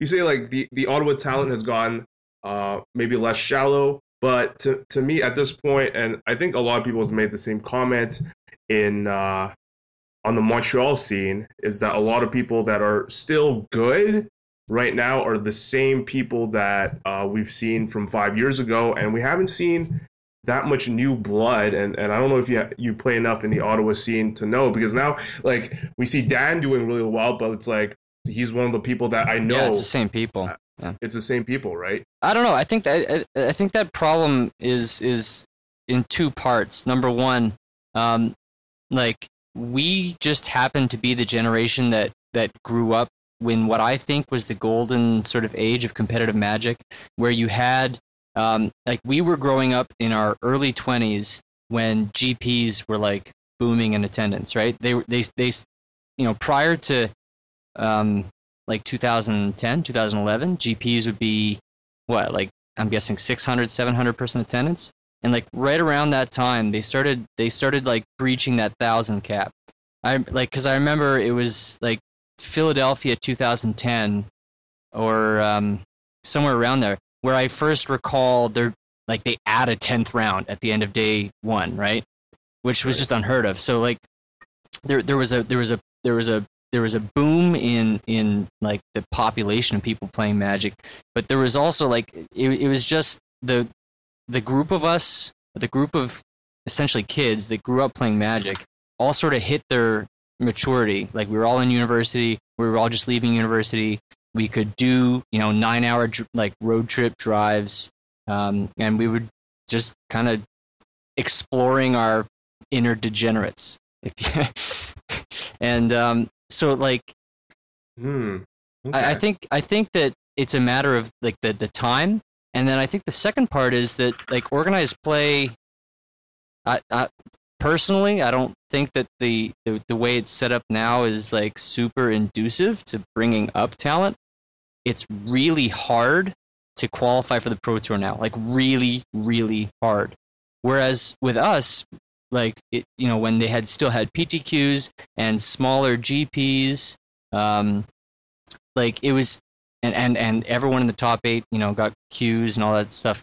It was easy. I don't want to say easier, but you could get that spike, and you could get on the Pro Tour, and you could get that experience, and that would like ignite your fire, Whereas now it's really hard. Like you have to go through this series of grinders and the PPTQs, and you have to like spike these GPs that are just like tremendously outrageous in population. Like you got 2,000 person GPs. Like there's just so many more barriers to bringing that new generation in and giving them a taste of success at the highest levels. Yeah. I think the counter to that, though, that at least I've seen in my community, is that our experienced veteran players are spending the time going through the BS of the PPTQ system, and they're doing it with the newer players, and they're dragging them along. And while the newer players are not getting the taste that you describe, the other part to it is that they at least are seeing these experienced players who've gone through it and been there at the highest level. They have them there to mentor them. And I've seen spots where certain players don't do that. Like, you will not find Sean McLaren working with Friday Night Magic players. It's hard enough to get him to get out of his house in the first place. KYT literally had to bring a tournament to town that was paying out $5K in order to get him out of his house. Like, he just doesn't leave. And I think part of that falls on us. Like, I think we should be better stewards of the next generation. But at the same time, I think we are in effect a little bit jaded at the way that the system has sort of, tossed us around a little bit. That's my personal opinion. I don't think it's true for everyone, but no. And it's funny because we're starting to see some success. Alberta has been a funny place because Edmonton and Calgary rivalry was always been a real thing. It's a real thing in every aspect that you can have an Edmonton-Calgary rivalry. And when it came to Magic, there was a team of players, the Tyler Blooms, Robert Smith, Francis Toussaint, those guys who've been around the scene and seen some stuff. And then in Edmonton, you had the Marcel Zafra, Doug Potter, that kind of group of guys. And it's always been that Constructed has been Calgary's standing point. And it's starting to shift a little bit more back to Edmonton. And I think one of it is that we're seeing the Edmonton players are bringing more of the new blood in. They're including the new blood. And I think the new blood combined with the old blood is really starting to put up some results. Like we see Bosu, he's a member of this new Edmonton team that's come together, and they've got some really green players amongst them. And they're just trying to build the entire community. So our Pro Tour players play Friday Night Magic. And I think that's awesome. Like, frankly, it's amazing. It's amazing to build up talent. Like, if you're a good player who needs more people in your stable, that's where you're going to find them. Yeah. You don't want to find them there. Like, who likes to play for packs? Nope. I will play a Friday Night Magic, and I'll walk away from Friday Night Magic. I'll forget to get my prizes. Mm-hmm. I will just straight up leave without getting my prizes because who likes to play for packs? And part of that is our age. Oh, sorry, go, Jay. No, I was just going to say, that reminds me that I have to, right now, text the other Jeremy to pick up our packs from fucking the pre-release. Because we definitely didn't do that. And right now, sitting on my desk is like 10 packs of Shadows over Innistrad from the pre-release. 10 packs of Magic Origins pre-release. Yeah. Fucking sweet packs. Look at all these packs I'm never gonna fucking open. Cool. Just to get on that topic, I do think that the Toronto scene has a lot of up-and-coming player. I think largely due to the part that Lucas Diao has been taking a lot of players under his wings. So a player like Omar, Daniel Fournier, all these guys have a GP top 8 under their name. Brian Liu has won a GP. I do think there are new bloods coming in for the Canadian scene. It's just they just need, I guess, more of a breakout. I mean, these guys are at the prime age of succeeding. They are in the early 20s. Fuck. The before 30. I mean, they have the time. They have time to commit to it. That's the thing. Like they're in the early 20s or mid 20s, where I think the biggest resource is your time. Yeah, I think these guys are potentially be the next wave of great Canadian players. And possibly, yeah, like I think the age isn't so much a matter of like, it's not a frame of mind. I think it's more like it's a reality of your personal life. Like, there's only so much. Like, I know when back in 2010 or whatever, when I was living with Felix and we were playing 50 hours of Magic a week or whatever, and I was reading every single article that was being printed on Star City or Channel Fireball, and I was soaking it all in, right? Now, and that was when I was like 23, 24. Now I'm 29, I've got a mortgage, I'm married, I've got a 9-to-5 type job, and it's just like I can't. I physically can't devote the hours and the time that I used to be able to Magic, and maybe that's what you're referring to, Felix, as far as like 30 is like the cutoff, because at some point real life responsibilities start to catch up. It sucks, but I mean, does it suck though? It sucks that we don't have infinite hours every day, but yeah, I mean, it sucks that I don't have infinite money too. Yeah. At the Also end of the day, like I much prefer my house Classic J. and my wife and my friends and my good regular person job and my fucking money in my pocket and not these magic cards that are all over my house. Like, I mean, it always sucks when you grow up. It's like, yeah, one of the most like I don't know if you guys watch The Office very much. I've been watching The Office like fucking back and like over and over again for the last like year because there's nothing else on TV. But Andy Bernard says he's like a big fucking goof on this show, and he says one of the most profound things of any movie, TV show, book, philosophy I've ever heard in my life. He's talking about how the show is coming to an end because in The Office, just for those that don't watch it, it's about like a documentary crew that follows people around in an office. So the show is actually ending, and he says he's talking about all these times that they had that were fun. He says, "I wish there was a way to know that you were in the good old days while you were in them before you grew up and you remembered the good old days." And it's so true. You think back to all these times that were great. You think back to all this stuff, and it's you didn't realize this is like you didn't realize that was the last PTQ you were gonna play. Maybe you didn't realize that was the last time you were gonna drive across the country to go to a GP in Montreal because you grew up. It'd be really nice to know all that stuff. But at the same time, looking back at that stuff, you shouldn't necessarily only be sad. Like you should still be happy that you can still play Magic or talk to people about Magic, or that you even had the chance to play Magic, and that now that maybe you've made friendships from that going forward. Maybe you've gotten job opportunities going forward. Maybe you've learned something. Like I know a lot of people that play Magic, when they started young, Magic taught a lot of people how to read properly. I mean, a lot of those people don't know how to pronounce the words like Garuk and Progenitus and Forest Fruit Station. But, it taught them a lot of words that you normally don't get. I know a lot of people that don't play Magic anymore, but their best friends, their wives, their husbands, that all came from Magic. Their too. best man at their wedding. That's right. That's right. We were back in Kamloops talking to my in-laws this weekend, and they were like, "How's that KYT guy doing? How's that KYT?" Yeah, how the hell did I show up to your wedding? And I was like, KYT's doing great. There's some spoiler alert stuff I can't talk about on the cast right now that's going on, and he's just doing good. And they're like, "Oh yeah, is he still doing the show?" I was like, "Yeah, he's still doing the show." He says, but he's doing good. He's doing good. And they're like, and then Megan's like, "Yeah, we're gonna have to go visit him soon. We're just gonna have to go visit him." And they're like, "Why?" And it's like, "Well, he came and visited us. We gotta repay the favor. Got to go out there." That had never happened before. That's crazy. Yeah, that's crazy. I think that is crazy. I go to a guy I podcasted with. I go to his wedding. I think I've never. Like, we don't even fucking know each other that well. No, I mean when it comes down to it, no, we really don't. Right?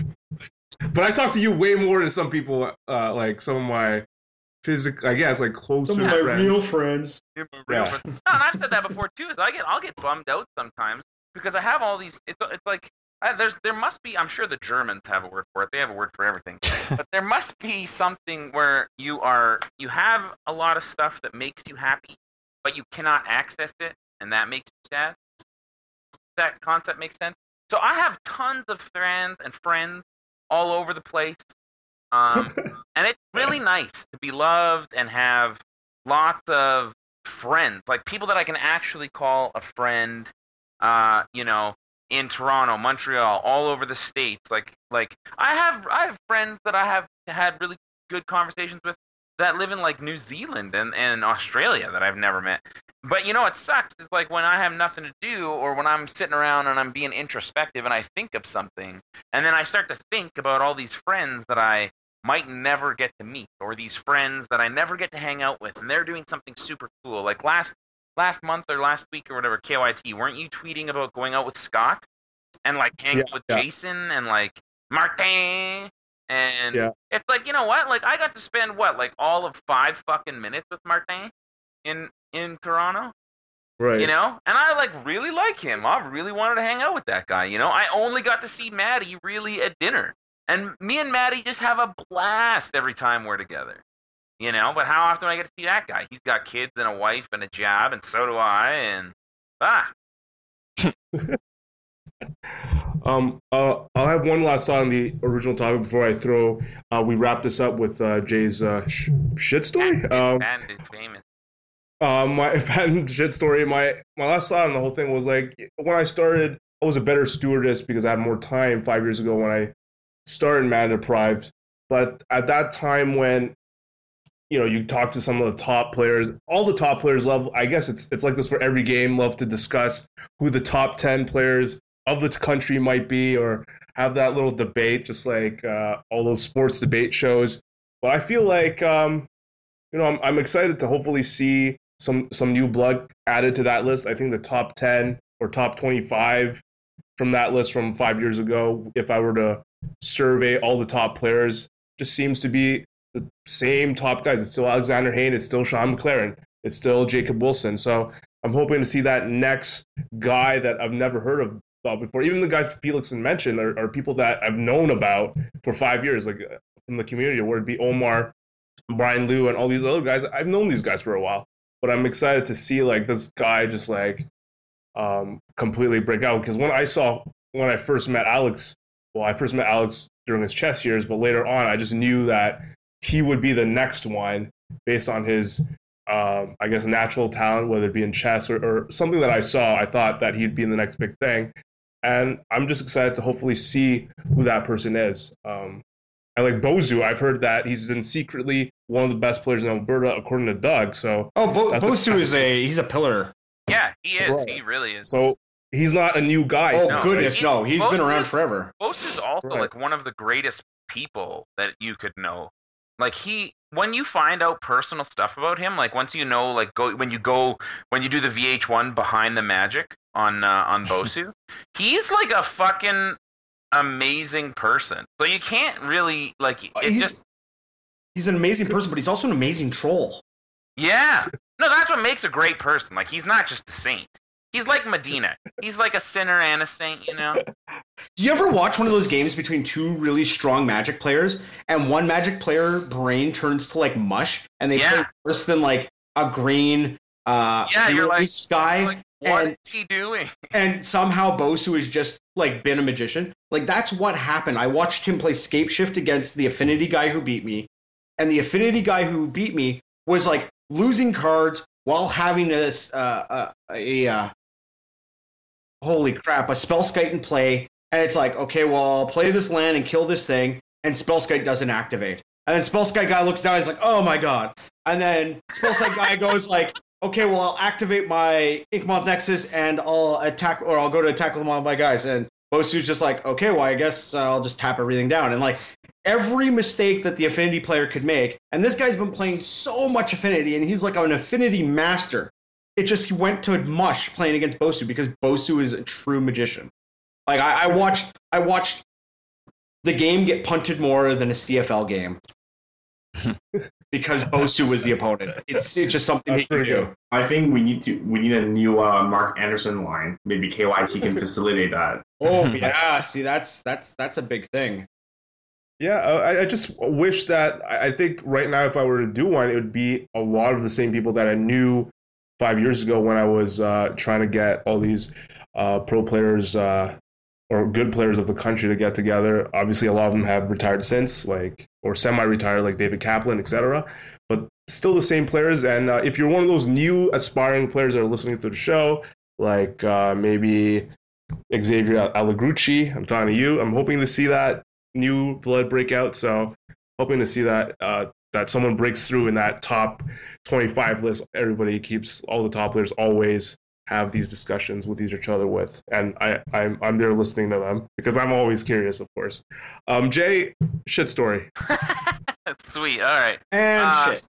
And first of all, thanks to our guests for coming on. Obviously, if you guys are gonna stay, this is like a rare time when you guys get to hear a live shit story because that has never happened. I've never told one of the guests on the show. I think. This is a gift for Sir Bunny. Sir Bunny, I owe you a shit story, and I appreciate everything that you do for us and the cast and me especially. So, here is this shit story is fucking hilarious. All right. This is from a girl. Now, in our day and age, maybe that's not so shocking. But this, I just had to read this one. It's from a pregnant lady. I'm 3 days away from my due date, and I'm in IKEA by myself. I happen to be just about the farthest away from the bathroom as you can possibly be, when suddenly, without any warning whatsoever, I have to take a shit. And it's like a right now shit. Like, I had to shit yesterday, and I hadn't shit all day, and I was on a road trip shit. Suddenly, I have to take a shit so bad. I break into a cold sweat. I clench my fucking asshole, and I turn to make it for the bathroom, but I get exactly 2 steps when I suddenly shit myself. Yeah, I shit myself in the fucking IKEA. I fucking shit myself. What the fuck? I had no warning. You know, sometimes, like, diarrhea, it can come on, like, as a surprise. You're like, hey, how's it going? Oh, shit. And then it's, like, maybe, like, a little shart, and you just fuck. Yeah, this was the same thing as that, except for that it was just, like, a regular shit. Just a big human turd. Again, what the fuck? Nobody ever said anything about giant surprise shit that come exploding out of your ass with exactly 7 seconds notice. Is this, like, a pregnancy thing? Has anyone out there ever had, like a regular turd just fly out of their ass? Like they got evicted? Guess what? I'm wearing thin maxi dress. I'm wearing regular panties. The little maxi dress and the panty are basically full of shit. Panties that I'm praying will hold the said shit in until I get to the bathroom, which of course is like on the other side of the store, which of course that means I have to walk through the fucking maze that is IKEA. If you've never been to IKEA, or if it's been a while, they like design the store and it has like, you're like a rat in the maze and you have to find the exit. And to do that, you have to pick up a stupid piece of paper and write down a whole bunch of dumb names like Flurgentuben. You can't just write down the blue shelf. You have to write down, I want the blue Flurgentuben to get out of there. Thank God for small favors that I am wearing granny panties due to my enormous pregnant girth. I waddle into the bathroom, and as far as I can tell, no shit has come out of my panties on the way there. I get into the bathroom, and it's a bit busy. There's only one stall open, and of course, it's in the middle of the row. Fine. Rush in there, sit down. I lift up my legs one at a time to get the panties off without the people in the next stall seeing them under the divider. Get my panties off, I roll them up in a ball. I cover them with a bunch of toilet paper, and I shove them into the used tampon holder. Ugh. Around this time, I hear a little girl say, Mommy, it smells like poo in here. Fucking great. So now,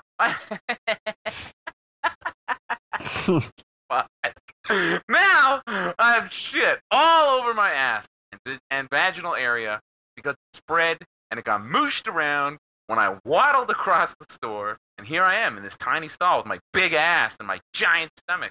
I'm trying to use every inch of this very thin, almost see-through, like what I would call half-ply toilet paper that IKEA provides to wipe my ass with. And it's sticky. It's the goddamn stickiest mess of all time. Forget front to back. It's too it's too late for that. I can barely reach back there because my stomach is so goddamn big. And I'm trying to contort myself in this tiny stall. But I really, really need to take care of this. And it gets worse. It gets so much worse. Sweet Jesus. It had spread so far and wide that I end up with shit all over my hands and my forearms. Every time I reach back there and try to clean something, I end up with it on my forearm or my hand or somehow on my elbow. I'm not even kidding. So I start gagging because there's shit all over me and the smell is so bad. And I've been, and I'm like, you're pregnant and your stomach is so sensitive. It's just, God damn it. I had a puke bag in my purse because that's how sensitive my nose has been. And I frantically grab at it and end up losing lunch over and over and over. So much so that my stomach is now hurting. Every time I have to bring the bag to my face, I get to see and smell my shit-covered hands and forearms, which makes me gag even more into a bag full of puke, which is also making me fucking gag. So after about 5 minutes of gagging, I get it back together. I try to finish wiping. By this time, it's all dry, including the stuff on my arms and hands. So I devised a plan. I wrapped my arms and hands in toilet paper, and I shoved them into my purse. And thank God I brought the big one. Then I waited for about a good 40 minutes until there was a lull in the bathroom traffic. I put my hands and arms in the purse because I was terrified someone would walk in as I was headed out for the wing. So I waddled as fast as I could to the sink, tore off the toilet paper, and washed my hands and forearms as fast as I could. The second I had to poop off, someone came in. It was like a Michael Bay movie. You couldn't have timed it any better. Whew! Made it in the nick of time. Then I wet a whole bunch of paper towels, headed to the big stall, cleaned up a bit more properly, and I headed straight home, got in the shower, and hosed myself off like a giant hippopotamus. I'm still pretty traumatized by this. Writing it has been pretty cathartic, so I'm glad that you got to read it. I'm not ever going to leave the house again, I think. I don't think I'll ever leave the house. Also, is this fucking normal? You just shit yourself with absolutely no warning when you're pregnant? I'm fucking mortified. And I told my husband if he ever tries to get a dick near me again, I'll cut it off. Fuck! What the fuck? Oh, that's so fucking good. Oh my god. That's why we will never be taken seriously. I am one of the up-and-comers in Magic. Yeah. This is the hard-hitting journalism. I can just see Rich Hagen sitting down with Jay Boosh. Well, I got a story for you, Rich. Yeah. And much like John Rowe in the chat, it'll be, dear God. Yeah, did your wife ever have an IKEA maze shit experience? No. That's good. Fuck. Okay. Well, thanks for hanging on. If you hung out this long to the end, everybody, thanks for sticking it out for 289. Yeah. Jay's back. I'm back. Yeah, at least for a little bit. Yeah, 289. Brittany, bitch. Yeah. Thank you so much, Felix. Thank you, thanks, John, for stopping by. Your insights on. I loved it. I actually didn't have any theory about why the new school might be doing less good than our generation, but I never thought about the things that you mentioned, so that was cool. Glad to assist in your learning process, Carr. And obviously, extra shout-outs to my man Jeremey for being such a boss at Dredge. I'm not a super boss. I'm not, Felix boss. I'd like to be Felix boss. Sometimes you just get lucky and run hot. Yeah. Right, and if you made it past the shit story, we'll see you in episode 290. Catch you all later. Love you all. Game on!